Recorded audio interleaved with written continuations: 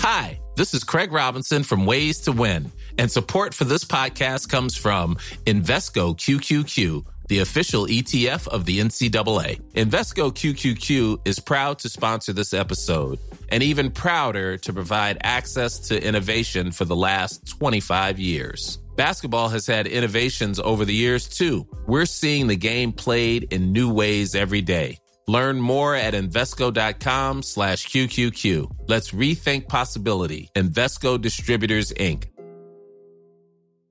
Planning for your next trip?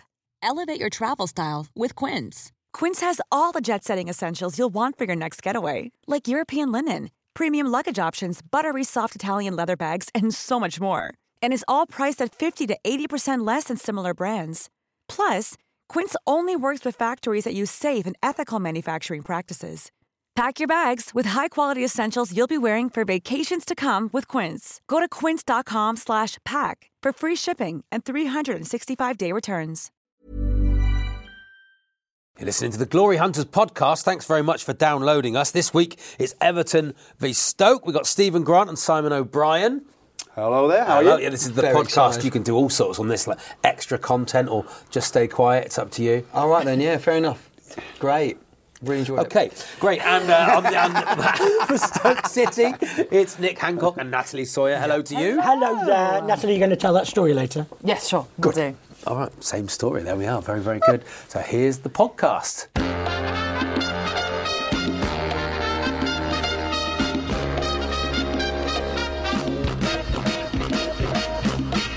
Hello, I'm Charlie Baker and welcome to Glory Hunters, the show that pits fan against fan in a gladiatorial combat of wits. Our guests are given the opportunity to fulfil a lifelong dream and represent the team they've always supported. But who will be the fantasy footballer and who will be a living nightmare? It's up for grabs now on Glory Hunters. Yes, this week sees Everton take on Stoke. Representing Everton is actor and presenter Simon O'Brien, who's alongside team captain Stephen Grant. Hello to you two. Hi there, Charlie. Thank you very much for coming in. On the team sheet for Stoke, it's a welcome return to comedian and presenter Nick Hancock. Back again, Nick. Hello As there. always, lovely to have you. And who's with team captain Natalie Sawyer. Hello, Natalie. Hello, Charlie. Hello. Enjoying life under Ancelotti, Simon? Yeah, absolutely. Yeah. We were talking about it just before we started. You know, just the sight of Duncan Ferguson, Nick was saying, pulling Carlo Ancelotti away from the ref. You never thought you'd see that day at Goodison Park. Things you thought you'd never see. Ferguson calming someone down. Yeah, absolutely. I thought he was pulling him back so that he could have a go. He's not worth it, Carlo. He's not worth it. Now, Stephen, you're in Brighton. And, Yes. And were you ever tempted by any other teams other than Brighton? Well, it's funny you should mention that, but of course, growing up as a Brighton fan, we were languishing in the fourth sort of tier of the professional triangle. Yeah. You played pyramid. Torquay once in the league. That's how low you dropped. I know. It's great times. And I think we actually lost as well. It should just go show how far we've come, and you haven't. But more importantly, it was weird being a Brighton fan because it was surrounded by the Glory Hunters. The Glory Hunters of the day were all Man United fans. Yeah. And I am the father of two young boys now who I have adamantly tried to bring up as Brighton fans. Of course. And they're of age of 6 and 7 where everyone around them can pick their favourite teams. And it's really tough because they're in a sea of Liverpool fans right now. And I try to get them into the games. I've got the strip and I've got all the stuff. Lovely. And I take them away. And all they know is anger, misery and disappointment. It's all they know. And everyone's telling me it'll make them stronger people later. But they hate it. I say, do you want to come to the football? Goes, no, Daddy, it's sad. Well, a season in the Championship will do them good then, won't it? They get to grow up near the sea. I'm a Stoke fan and I live in Stoke. Landlocked. Yeah, no, Got the Trent Mersey Canal, that's about it. Nick, did you ever wish you supported someone else? The most ridiculous comment I've ever Oh, heard in my okay, life. I apologise. An anathema. No, Not never. Port Vale? Never, No. no. Not never. Not never. Not never. Not never. Not never. No way. No way. So, how old were you for your first game? 7, I think I was. I went 7 when I went with my granddad and we won 1-0 against Huddersfield Town. It's often granddads that end up taking their grandchildren first, isn't it? It's absolutely, because absolutely it's, it is, please because- take him off my hands. Yeah. Do something with him. Come on, then. And we'll dads go would often be football. working on a Saturday in those far-off days. Yeah. And Natalie, any pressure from your family to support anyone other than Brentford? No, do you know the funny thing is, football in my family isn't a generational thing in terms of it's not being passed down the line. My dad was not interested in football until me and my brother showed some interest, and then he became a fan. So really, football for him came when he was about 50. And he supports Brentford as well. And now he's very much a Brentford He's not like fan. a QPR. No, we're all flicking you the V's on a Saturday. No. Well, we'd certainly be laughing He does do that. He does that anyway, But yeah. It's just a general thing in the Sawyer household. Right, so the scene is set for Everton v Stoke. To see you kick off, we start with a clip from the days before mobile phones, when if a team couldn't get hold of a player, there was only one thing to do: contact the TV show Saint and Greavesy. Phone call this morning from the Welsh FA, who I believe have lost a player. Did they reverse the charges, I asked myself? They've lost a player. They've lost a player. It's a bit careless, isn't it? Well, someone has pulled out the squad, and they would like us to contact Mark Bowen, who I believe, because Norwich don't have a game today, he's down in Dorset. So if you're in the pub watching it, Mark, get on to the FA, because you're going to be included for that Finland game. Oh, yeah. Get that cider out of the old system, son. You might be playing. Of course, in these days, when there isn't St. Greavesy, you'd have to be told on Saturday Kitchen, wouldn't you? If Mark Bowen's watching Saturday Kitchen... Put your utensils down, get your boots. Maybe this is a service you could offer, Natalie, on your show every day with Jim. You know, if any teams can't get hold of their players, or you're late for training. Yes. You could read out a list of people who are late for training. Yeah, we call could. Natalie. Oh, that'd be lovely. We could dish out the fines ourselves. Lovely, we could Natalie. decide Yes. it, If professional footballers were like Sunday footballers and just waited on street corners to be picked up, you'd just find a player anyway. Because on a Sunday morning, if you drive around long enough, you can get a squad together very simply. That was considered quite advanced at the time. We have to remember that. They were probably thinking we can phone in a show. Yeah. They can put it out and then it will reach Dorset. Their minds would have been blown. It won't have reached Dorset. 30 years before then, they had to put his picture on a carton of milk or something like that. That's why he'd gone to Dorset, because he knew no one watches the football programmes in Dorset. Yeah, that's true. To be fair, actually, if you've been to Dorset, and no offence to our friend from the southwest here, the mobile phone reception is such that the St and Greavesy solution is still the best solution available. They could have written in sand and Lulworth Cove, couldn't they? Wait for the tide to go out. What a lovely idea. Right, here's the question though. Can you tell me where are Wales in the current FIFA rankings? It's sealed bids. So whilst both teams confer, here's a short musical interlude.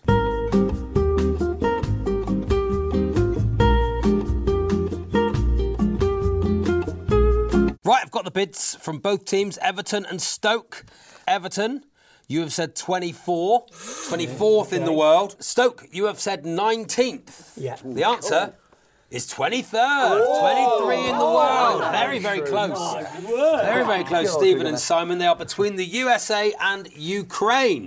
So that means Everton, you will kick off next as both teams try and convince me that they are the biggest here today as we do this. My club's bigger than your club. My club's bigger than your club. Yes, it's my club's bigger than your club. We want each of our guests to tell us why they are the biggest club here today. They're free to employ any reasoning they wish. And this isn't about medals on the table. This is an exercise in winning hearts and minds. Everton are going to go first. Simon, your 30 seconds starts now. Right, well, Everton are the biggest club. It started in 1982. That's where I can take it back to. That's when it was proven, because Stoke has a capacity of, I think it's 30,089. Yeah, we've got a capacity of 35,200 and something. If you take up the average height of a supporter who goes, that's 1.7 metres. So that means that Stoke is 51,151 metres high. Everton are 67,272 metres high. Nice. But then you've got to factor in the players, bearing in mind the crouch factor. Okay? So put the players on it, that gives you a total size of 75,162.025 metres for Stoke and 75,162.05 metres for Everton. Therefore, Everton are bigger, and it all comes down to 0.025 metres, which we know we can convert to 2.5 centimetres, yeah? And of course, post-Brexit, 2.5 centimetres is now an inch again. Okay? And in 1982, you sold us Adrian Heath. Inchy. Therefore, that's the difference between the teams. That transfer, we are an inch higher than you. We are a bigger club. Fact. Beautifully done. On science, on absolute fact. School of Science, mate. There is the School of Let's Science. hope this is a fact-based society. There we are. OK, we're going to go over to you now, Nick. Stoke, again, can you tell us why you are the biggest club here today? Well, it's difficult to argue with maths, isn't it? Now, that was an absolutely lovely argument, Simon. The one thing about Stoke fans is they do know the difference between the words taller and bigger, which are completely different things, or fairly different things. Now, listen, there's two ways to go on this, isn't there? Either I can slag Everton off, or I can big Stoke up. But in fact, I'm going to take the third way, and in a truly Blairite way, I am going to actually big Everton up, because we are so much bigger than them that I'm perfectly happy to say what a fine club Everton is, with the holy trinity of Ball, Harvey and Kendall, the great midfield of Sheedy, Stephen, Reed and Bracewell. My favourite Everton character of all time, the bloke who ran on the pitch after Graham Sharp scored at Anfield from outside the area with the glasses on doing the pretend aeroplane. How he wasn't Sports Personality of the Year for 1985, God alone knows.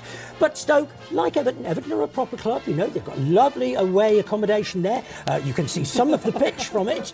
But they were founded in 1878, of course, Stoke founded in 1863, so 15 years older. And I think 15 years more mature. We're not as vulgar as Everton. Everton have done that horribly vulgar thing that new arrivistes do. They've won things. What a ridiculous, show-offy thing to do, to win things. It is absolutely disgraceful. And the other thing is that we may not be the biggest club in the world, but we are the biggest club in our own city, and have never lost to Port Vale, to under-21 side in the FA Cup. So there I am going to end my diatribe. There we are. Wowee, amazing. Can I leave now? No. You've just offended me. No, I like it. You've offended me for two reasons. You've really offended me for two reasons. One, because we don't win things either. So therefore, that's a spurious compared point. with us, you do. And we are by far the biggest club in our city, aren't we? Well, you know, I'm tempted to go for that. I mean, you did make the mistake of thinking football was about winning things. That was a great point. Yeah. Very good point. Yeah, taller and bigger. That, I mean, you know, who's fatter? Everton or Stoke fans? Could we establish that? I think we'd have a go for that. But I mean, away accommodation, I'm assuming you meant the away end by that. Well, the away not corner. Some nice Airbnb you found. It isn't actually an end, is it? It's a corner, right up at the top there. It is right up in there. I hate that when they put you up. Jamie Park's the third tier for you up in Newcastle. Yes, James Place is ridiculous. Yes, absolutely. It's like going to the City of London Stadium. It's awful. You get the lower Bullens as well, with the wooden floor, so you can stamp your feet. Yes, as well well, we all love a bit of stamping of feet. Well, there'll be wooden flooring at the new ground. I think you should do it for tradition's sake. Or just you could bring your own plank of wood with you. Football's all about the two M's, movement and positioning. You're listening to Glory Hunters, the podcast from Talk Sport. Right now, it's time for this. Yes, it'll be Jim White on the night. Jim's going to list a series of clues about the identity of someone from the world of football. All you have to do is guess who. Feel free to dive in with your answer. First one to guess correctly gets the 2 goals that are up for grabs. Here's Jim with the first clue. Who am I? I was named after the inventor of the light bulb. That's anybody? Edison. Edison, he's gone with Edison. Oh, Thomas. It's spelled differently, though. It's not the answer. Apparently it's not the answer. Anyone else? Thomas. No? OK, next clue, please, Jim. I starred in a film alongside Sylvester Stallone. Anybody want to have a little guess? I think I know it is. I think I know it. I think it's Pele. You think it's Pele? Let's find out from Jim. I am Pele. He is Pele. Very good. Edson Arantes do Nascimento. Exactly. There he is, Edison. Oh, yes, of course. What a good clue that was. And the movie was? Sketch Victory. I don't understand, didn't Sylvester Stallone say that he wanted to score the winning goal and didn't understand that a goalkeeper wouldn't do that? Well, he's an Everton supporter, isn't he? So he knows nothing about football. OK, there we are. Let's have another one from Jim. Jim, can you give us another clue, please? Who am I? I was born in the Midlands in 1960. Born in the Midlands in Is it 1960. my friend David Cooper? David Cooper. Anybody else want to guess? 1960? Midlands in 1960. Nope. Next clue, please, Jim. I share my birthday with Winston Churchill. Gary Lineker. He's gone, Gary Lineker. Let's find out from Jim. I am Gary Lineker. Ah, well done. There we are. Excellent. A draw that round, 2 each. He's 60 this year. 60 That means years of age. he's 60 this In year. 5 years' time, you'll be able to use the phrase Gary Lineker and pass in the same sentence. Okay, which means at the end of that round, the scores are Everton 4, Stoke 3. I'm Jim White. I've previously promoted Viagra. Time now to incur the wrath of the sporting gods as we enter the round known as... Sporting Heretics. Yes, it's Sporting Heretics. I'm going to invite each member of the panel to share an idea they believe will change sport for the better. They're free to be as unorthodox as they wish as we taunt the traditionalists and poke the Puritans. Previous suggestions have included abolishing half-time, introducing in-game sound effects and a transfer window for fans. Nothing is off the table as we shake the snow globe of sport and watch where the pieces settle. Natalie, we're going to start with you, and I've got written here golf, Hunger Games. Yeah, it's kind of a survival of the fittest. Okay. That's where I'm going. It's quite simple. Everyone has to tee off at the same time. So it is the first to complete the 18 holes, obviously with the fewest strokes, but we could add in the who does it the quickest as well. You could wear protective headwear. I'd advise it, but it's optional. It doesn't have to be part of the rules, but it could revolutionise the sport. It can make it a little bit fiercer, a bit more of that competitive edge that you could bring into it. So not only do you have to worry about your game, you also have to worry about others, how they're playing, and you've got to look out for balls coming over your head, for example. And it's just a way of revolutionising the sport, like 2020 is to cricket's test match, let's say. So I just think it's all about not only you're testing the way that you play, but it's testing your survival skills as well. I just think it'll make it a bit more interesting. It's a fantastic It's idea. like the Shrove Tuesday game of football, isn't it?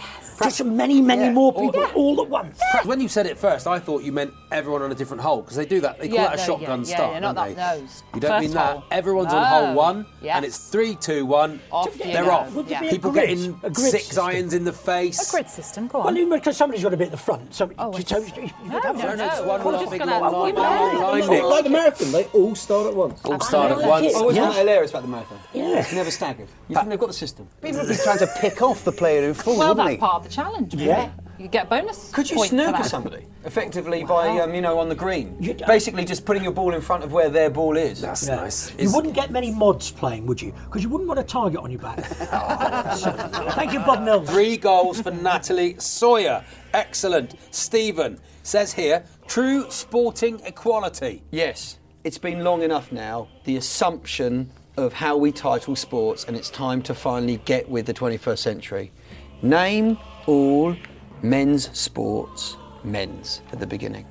Why do we have boxing and women's boxing? Why do we have football and women's football, rugby and women's rugby? Why not men's football, men's rugby, men's boxing? It's just daft. Why do we automatically assume, like with the Americans with the .com, because they have to put the country at the end of it, because they just assume with the +1 dialing code. We've been annoyed about that for years. Why can't we apply quality to sports as well? Look at the sports out there, okay, right? It's just daft that we have to say the Women's FA Cup. You know, it's the FA Cup, isn't it? It's like, Yeah. I mean, yes, you've got the FA that covers it. So why we don't have a Women's FA? The FA covers both of them. So why not have men's before the names of each of the sports? I mean, you know, we get some of the way there with athletics and tennis, but realistically, assuming men, I think, is just antiquated and out of date. I know a lot of people listening right now to Talk Sport are thinking this is daft, but in the future they'll look back on the fact that we didn't do this and see just how cavemen-esque we were. Okay, now the only direct competition mixed sports I've looked up where this won't apply are the ones where men actually take on women. And this doesn't mean things like mixed doubles and stuff like that, where you have to be a specific gender. So the ones who do not have to follow this rule are equestrian events, Formula One, rifle shooting, ultimate frisbee, dog sled racing, and Quidditch. They're literally the only sports And one of those where is men made up. compete with women.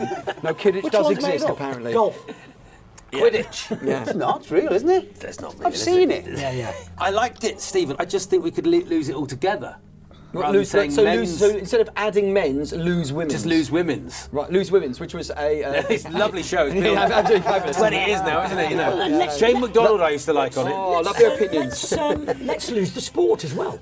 People just turn up at venues and they have no idea what's going to be played or whom by. Stephen, it was a brilliant point, but I'm going to give you 2 goals. Right. Nick. Hello. I've got here more than a mid-season break. Yes. What's actually really upset me, we know it's Olympic year, and I read an article the other day that said that they were thinking of having kite surfing in the Olympics. So I want to put forward the idea that the Olympics get scrapped now. It's just got greedy, to tell you the honest. Any sport, they will take it on. They have golf at the Olympics. They have tennis at the Olympics. And then I thought, actually, do you know what? The whole world of sport has gone mad. We need 2 years off. No sport. We need to get rid of all sport for 2 years. Let's take a step back and think about what it is we have created on this blinking planet. Okay. Just anything can be a game these days. I blame William Webb Ellis. Okay? Because you pick a ball up while playing football doesn't mean you've invented a new game. It means you're cheating. All right? You are cheating. That is not inventing a new game. Okay. That is ruining the old game. Okay. All right? I hate any of those sort of games. Ball sports. It should not count. It should not count if the ball doesn't move. Golf. It's a stationary ball. Of course you can hit it. Football. Proper snooker, exactly so. We need to get rid of all of these motorsport. For God's sake, motorsport. We need to go back and decide once again what are the proper sports. Motorsport, the melding of human athleticism and human invention. They say, well, put a toaster at the top of a ladder, okay? And let's call it toast steering. It is not a sport just because there is something technical and something physical. Proper sports? Football and cricket. That's it. That's it. So let's go back. People can then apply again. That's a pretty short Olympics. Yeah, they can apply, and over the years, I'm not saying that I'm right. We can allow some of these sports back in. Okay, I think running, jumping, fair enough. These are proper running sports. and jumping. Yeah, that's Olympics. Maybe, if you want to go back to the very beginning, chariot racing or wrestling. You can have those. But really, we need to stop, go back, think about what it is that we want from sport, think what sports are, start again with football and cricket, and then we can add one in every now and again. It's a huge leap. I know. It's heresy. It is heresy. It really is heresy. You're unemployed. Nick, it's a great answer, so I can only give you 3 goals. Finally, Simon, we come to you, and I've got written here the penalty lottery. I believe that, footballers are under enormous pressure as it is. And I think the penalty is just one step too far. You see them. It can make or break a footballer's career. So what I've decided is they have like a random computer, like Ernie or something like that, right? And if there's a penalty decided, they spin it, and whoever's seat number comes up has to come out and take the pen. Lovely. Because let's see how you like it. You know what I mean? You're all there shouting. On. The very important rule is that you also have to go back to your seat, even if you miss. A longer walk than the one back to the halfway line. Oh yes. I just think it give the players a bit of time to reflect and get themselves together. And it would also be a more fan participation, because of course this applies to penalty shootouts as well. So on a penalty shootout, you can have 11 fans, all being pulled down from the stands randomly. And if you had left turn and missed the traffic, you could have an empty seat, goal to the other team. Exactly. The seat's empty. Lovely. You see, we're solving one issue with a new rule. Simon, it's excellent. I like it. I'm going to give you 3 goals. It was absolutely excellent. You can't buy success, although you can if you spend huge amounts of money.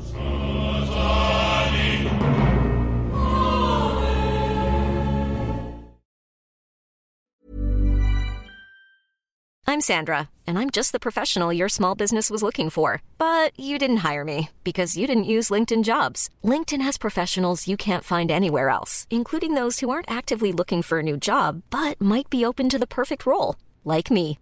In a given month, over 70% of LinkedIn users don't visit other leading job sites. So if you're not looking on LinkedIn, you'll miss out on great candidates like Sandra. Start hiring professionals like a professional. Post your free job on linkedin.com/people today. Mom deserves the best, and there's no better place to shop for Mother's Day than Whole Foods Market. They're your destination for unbeatable savings, from premium gifts to show-stopping flowers and irresistible desserts. Start by saving 33% with Prime on all body care and candles. Then get a 15-stem bunch of tulips for just $9.99 each with Prime. Round out Mom's menu with festive rosé, irresistible berry chantilly cake, and more special treats. Come celebrate Mother's Day at Whole Foods Market.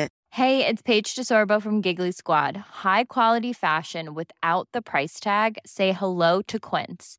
I'm snagging high-end essentials like cozy cashmere sweaters, sleek leather jackets, fine jewelry, and so much more. With Quince being 50 to 80% less than similar brands. And they partner with factories that prioritize safe, ethical, and responsible manufacturing. I love that. Luxury quality within reach. Go to quince.com/style to get free shipping and 365-day returns on your next order. Quince.com/style.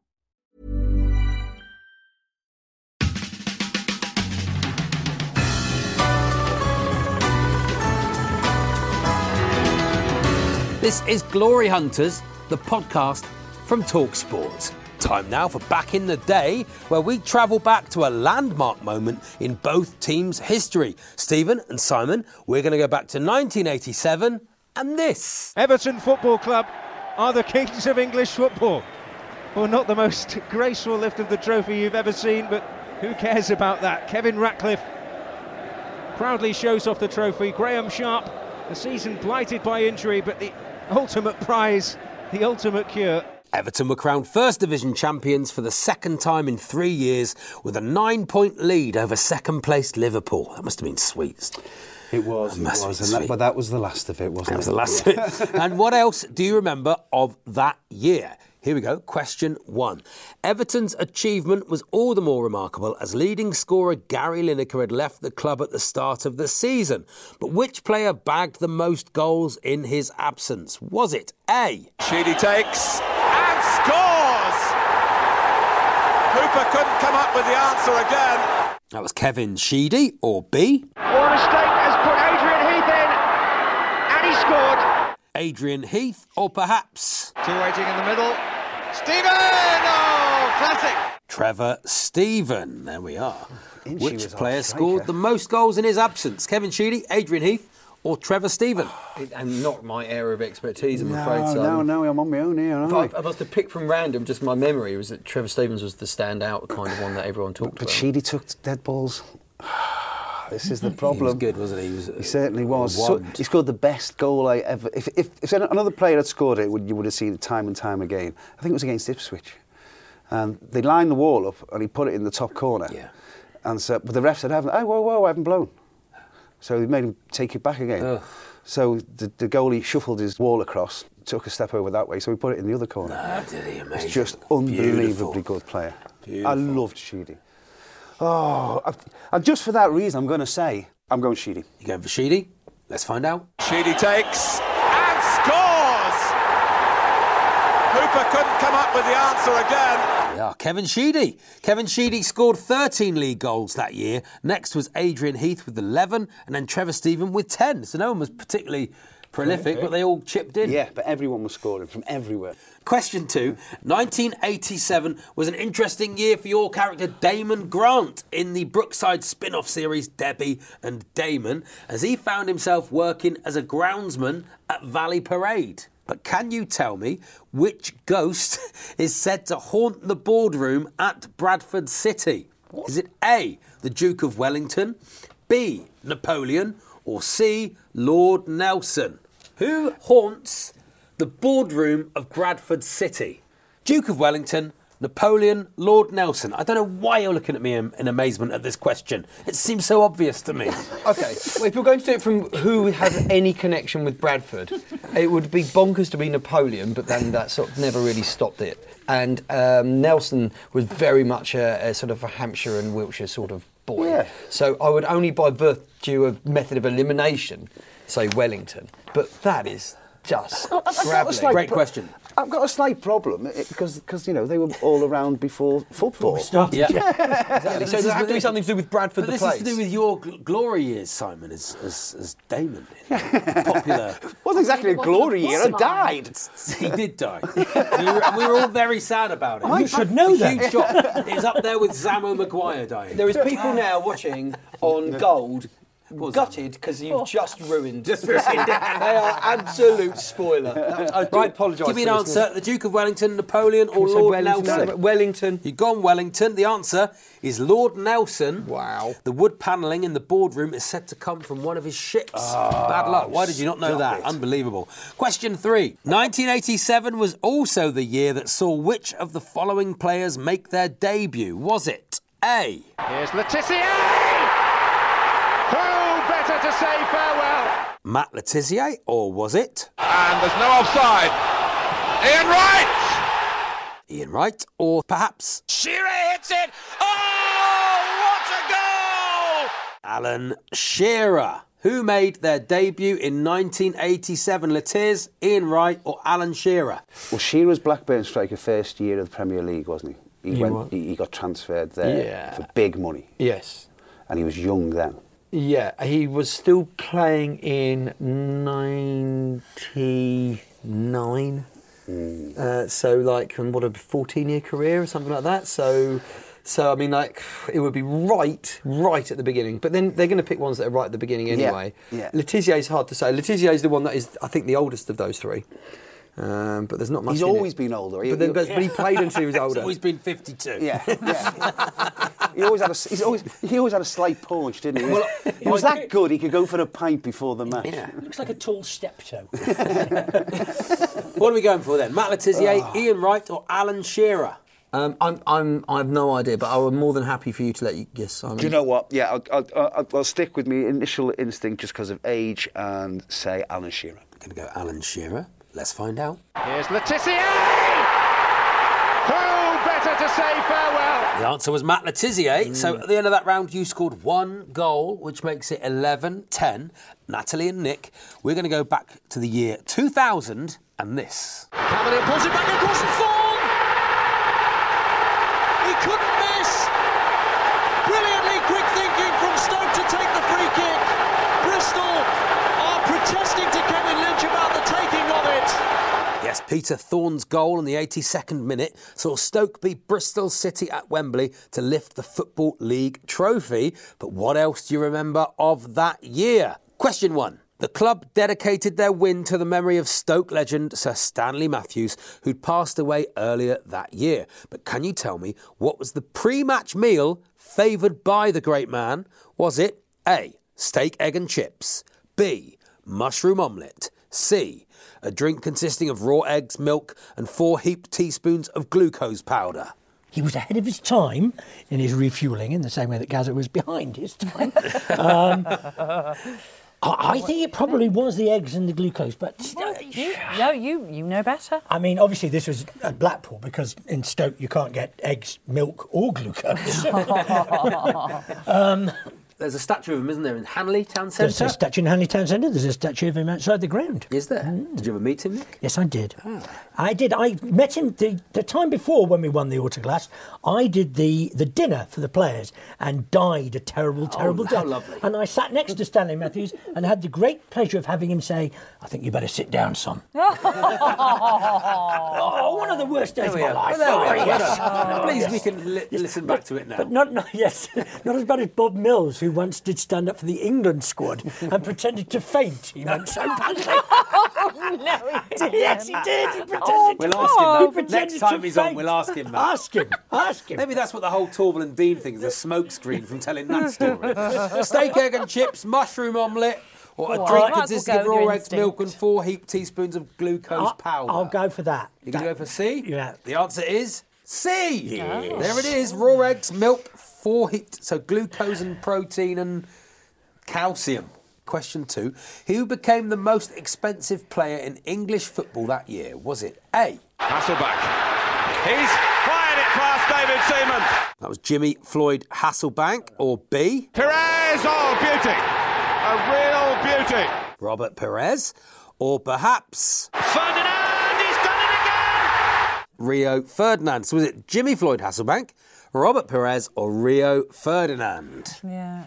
We'll go for Rio Ferdinand. Not Rio. Rio. You're going to go for Rio Ferdinand? 18 million. The answer is Rio Ferdinand. There we are, 18 million. It was the biggest transfer for a defender ever at the time, wasn't it? There we are. Question 3. 2000 was also the year of this. Not a bad looking one. It's through here. And England have the lead through Alan Shearer. Shearer's arm is raised in salute. Yes, England won their only game of Euro 2000 against Germany, but defeats against Portugal and Romania saw them exit the tournament at the group stages. But can you remember who performed the official England song that year? Was it A?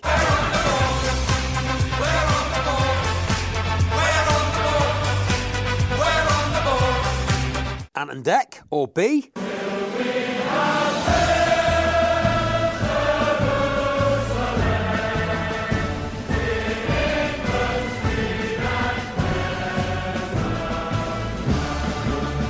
That's Fat Les, or C?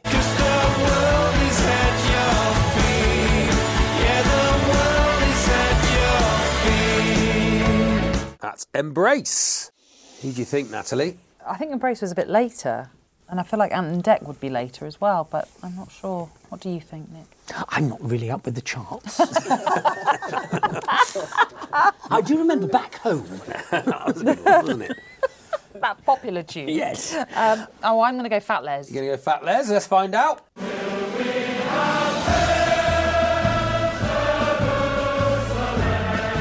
Yes, it was Fat Les, and you got 3 out of 3 in that round. Congratulations, very good, which makes it Everton 11, Stoke City 13. I feel as sick as the proverbial donkey.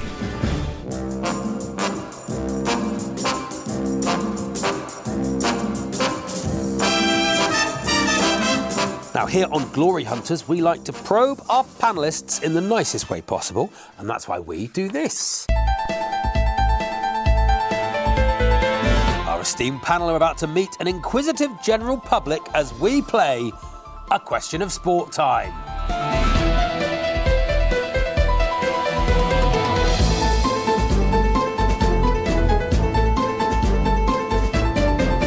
Can we have our first question, please? Hi, panel. What goal would you guys most like to have scored? Yes, what goal would the panel most like to have scored? Stephen Grant. You know what? The only goal that bumps into my head when I think about this immediately is the Gaza goal against Scotland. Oh, lovely, yeah. In the 96 Euros, because it's got that sort of almost poetic dance-like sort of, did that really happen about it? And also, it was the one that, if you remember at the time, just about everybody tried to recreate.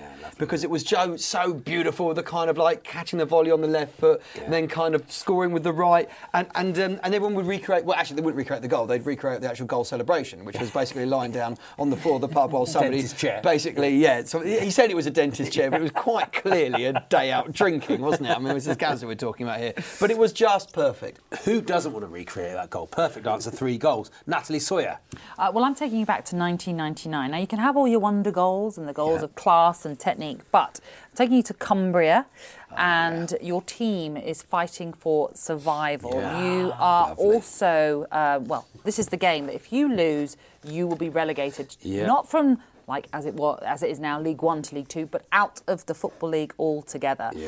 The other team that you're up against in terms of who could go down, they're taking on Peterborough. That is Scarborough. They have already finished their game, so they've got a vital point as things stand. They're actually celebrating already because they think that they are going to stay up. But imagine then the Scarborough fans' horror when they hear there has been a goal at Brunton Park, and that goal has come for Carlisle, who have earned themselves a corner right at the end of the game. Time is running out. The ref could blow up at any time, allows that corner to happen. It's do or die. Everyone is in the Plymouth box, as is the goalkeeper from Carlisle, and it is the goalkeeper who scores the goal. Jimmy Glass's historic goal keeps them in the Football League. So I think if you're able to score a goal that actually keeps your side in the league, that has to be the most amazing goal to have scored. Beautiful. And there's a statue of him outside Is there? And he was on because of that goal. And he was on loan. He was on loan, and I think it's Nigel Pearson was the manager that day. I think. If you want to get 3 points, ask a Torquay fan about a goal against Plymouth, and in many ways you will sweep Torquay. You've done the right thing there. It was a good answer. Well, Jimmy Glass, it was a smashing answer. There we go. Very, very good. 3 goals. Well done. Nick Hancock. Okay, well, I'd like to choose a goal that I think takes us back to a purer time in football. A goal that shows respect for referees, shows just a simpler attitude to the game and the rules of the game, long before VAR. It's a goal that hates VAR, indeed. It's Alan Hudson's goal for Chelsea against Ipswich Town on the 26th of September 1970. Balls laid back to him. Hudson struck it wide of the goal, hitting the stanchion and coming back into play. And the referee, because he had the power, gave a goal. No. It had clearly missed by a long way. And you have to remember, at the time, Stamford Bridge, the stand wasn't right behind the goal. There was like a car park behind everybody it. Saw you it. Could not have missed how far this ball had gone wide of the post. Now, not for them. Have the game replayed. No appeals. Just look, if the referee says it's a goal, deal with it. It is a goal. None of your Stockley Park, which incidentally they call it Stockley Park because they think stupid football fans will think it's Bletchley Park. And in fact, the UK's greatest mathematicians are there working out all of these things with some prototype computer and Alan Turing. No. This was a purer game. And my favourite thing about that particular game was that then Ipswich scored direct from an indirect free kick. Chelsea won 2-1, including the goal that missed. And the team announcer at the end, which is a good job you've done yourself, Simon, said, and at the end of the game, as far as we can tell, it's 2-1 to Chelsea. Which I think is a fantastic thing for the announcer to say. So there you go, Alan Hudson. It was a great answer. We all learned something. Unfortunately, I'm going to take 1 goal off because you reminded me of VAR. Which is a big shame, Nick. But I love the story. A fantastic story. Thank you very much. 2 goals to you, though. Simon O'Brien. It would be Dennis Bergkamp. The little flick round, flicks the ball round one way, goes round the other way. Defender doesn't even know what day it is anymore. This is not how you play football. And then just pops in. Every single person, you all know, you were watching that game, you went, what? Has he done that? Yeah. I think he was the most graceful footballer we've ever had in this country. I'm a big fan of Bergkamp. Brilliant. And I met him once when he was young, when he was still at Ajax. Yeah. And I think Madrid had just come in for him, right? And this is the Ajax way. Madrid had just come in and offered some phenomenal amount of money, like 12 million quid back in the day or something like that. And I went, so you're looking sweet there. And he said, no, I'm not going to go. I went, it's Real Madrid, you know. He says, yeah, but you know, I think Ajax maybe 2 more seasons. Oh, really? Stayed with his club because they brought him through the Ajax system instead of taking the big money move. And of course, never went there. Went over to Arsenal. So for his modesty and the right attitude to football at Ajax and the grace of the goal, it'd be Dennis Bergkamp. Where was that goal? Newcastle, wasn't it? Yeah. Great goal. But I like my goal scorers arrogant, unfortunately. So I'm going to give you 2 goals.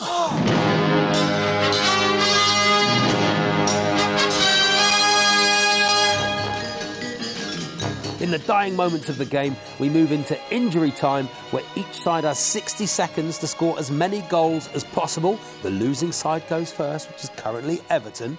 I'm going to list some of the unlikeliest friendships in sport. All you've got to do is tell me which are true and which are false. When your time is up, you'll hear this sound. That is the last question. Thank you very much indeed. Are we ready? Your time starts now. Jordan Henderson and LeBron James. True. It is true. Jose Mourinho and Alan Bennett. False. It is false. David Beckham and Tom Cruise. True. It is true. Sam Allardyce and The Rock. False. It is false. Joe Hart and 50 Cent. True. It is true. Floyd Mayweather and Justin Bieber. True. True. Lionel Messi and Alec Baldwin. True. It's false. Andy Murray and Joe Pesci. False. It is false. Cristiano Ronaldo and Lil Wayne. True. True. Danny Ings and Michael Gove. False. It is false. Serena Williams and Kim Kardashian. Oh, true. It is true. Pele and Mick Hucknall. False. It's true. Harry Kane and Michael Bublé. False. It's false. Gary Lineker and Willie Thorne. True. It is true. Neil Warnock and Jay-Z. False. It is false. Dennis Rodman and Kim Jong-un. False. It's true. Robbie Keane and Morrissey. True. It's true. Graham Souness and Rylan. False. It's false. Ronaldo and Ed Sheeran. That is the last question. Thank you very much I indeed. can't believe the king. Ronaldo Ronaldo and Ed Sheeran. Yes, true or false? I'm going to absolutely say true. It's true. There we are. An excellent round. You were on fire, Stephen. Well, he was good. At the end of that round, you scored 16. Very, very good. Which takes you to 40 goals. Wowzers. Next up, it's Stoke City, who are currently on 27 goals. And I'm going to list a series of footballers and their tattoos. All you have to do is tell me which are true and which are false. You need 14 to win. When your time is up, you'll hear this sound. Click Google instead of make stupid questions. Okay, are we ready? Footballers and their tattoos, true or false? Your time starts now. Lionel Messi, his wife's lips on his torso. True. It is true. Jamie Vardy, an image of Roy of the Rovers. False. It is false. Sergio Ramos, his shirt numbers on his fingers. True. It is true. Jordan Pickford, goalkeeper gloves on his chest. False. It's false. Marco Materazzi, a stack of trainers on his back. False. It's true. Kevin De Bruyne, Bugs Bunny on his arm. False. It's false. Jay Bothroyd, weapons that spell out the word love. True. It's true. Pep Guardiola, an image of the Manchester Ship Canal running across his shoulder blades. False. It is false. Dele Alli, the baby from the Flintstones. False. It's true. Dean Windass, the Extinction Rebellion logo. False. It's false. Fernando Torres, his name spelt in the language from Lord of the Rings. True. It's true. Wayne Rooney, a picture of Peppa Pig. False. It's false. Hector Bellerin, shirt number on his thigh. True. It's true. Sergio Aguero, something spelt in the language from Lord of the Rings, but he doesn't know what it means. False. It's true. Eric Cantona, an image of Bruce Lee. False. It's false. Eric Lamela, a picture of a bulldog on his thigh. True. It is true. Niall Ranger, his surname on his head. Click Google instead of make stupid questions. You've gone true. It is true. Well, at the end of that round, you scored the required 14, which takes you to 41 goals. God, well done. Fantastic. Can you take anything positive at all from it, Simon, Stephen? Well, we were good and we were beaten by better people. Oh. So yeah, does that sound like... Doesn't sound that positive. But, I was bad and they were better than me. And also, we Everton never win anything, but Stoke win even less. So it's, it's nice. You know what it it's feels like. It's a generosity in many ways. Nice from to have a go, isn't it? There we are. And winners, what message do you think it sends out for the rest of the season, Nick? Well, I just think, we'll put that behind us now. We need to be thinking about the next game. You've got Fulham on Friday. Thank you very much, lads. And I particularly like the fact you said we were better people than you. That was kind. But I think the message is always play to the whistle as well. I feel like I wish I could take goals off for that answer, but I can't now. The game's over. Not now. To our winners, we say... My Delilah. And for the losers... Flat, no urgency. They keep saying, next game. For some of them, there won't be another game for them. That's the reality for it. My thanks to Natalie, Stephen, Simon and Nick. Until next time, from myself and everyone here, it's goodbye. Massive congratulations, Nick, Natalie. I have to say, I was going into that last round for us. I mean, they were tremendous. They were I was good. a bit worried, but we pulled it out bad. By one.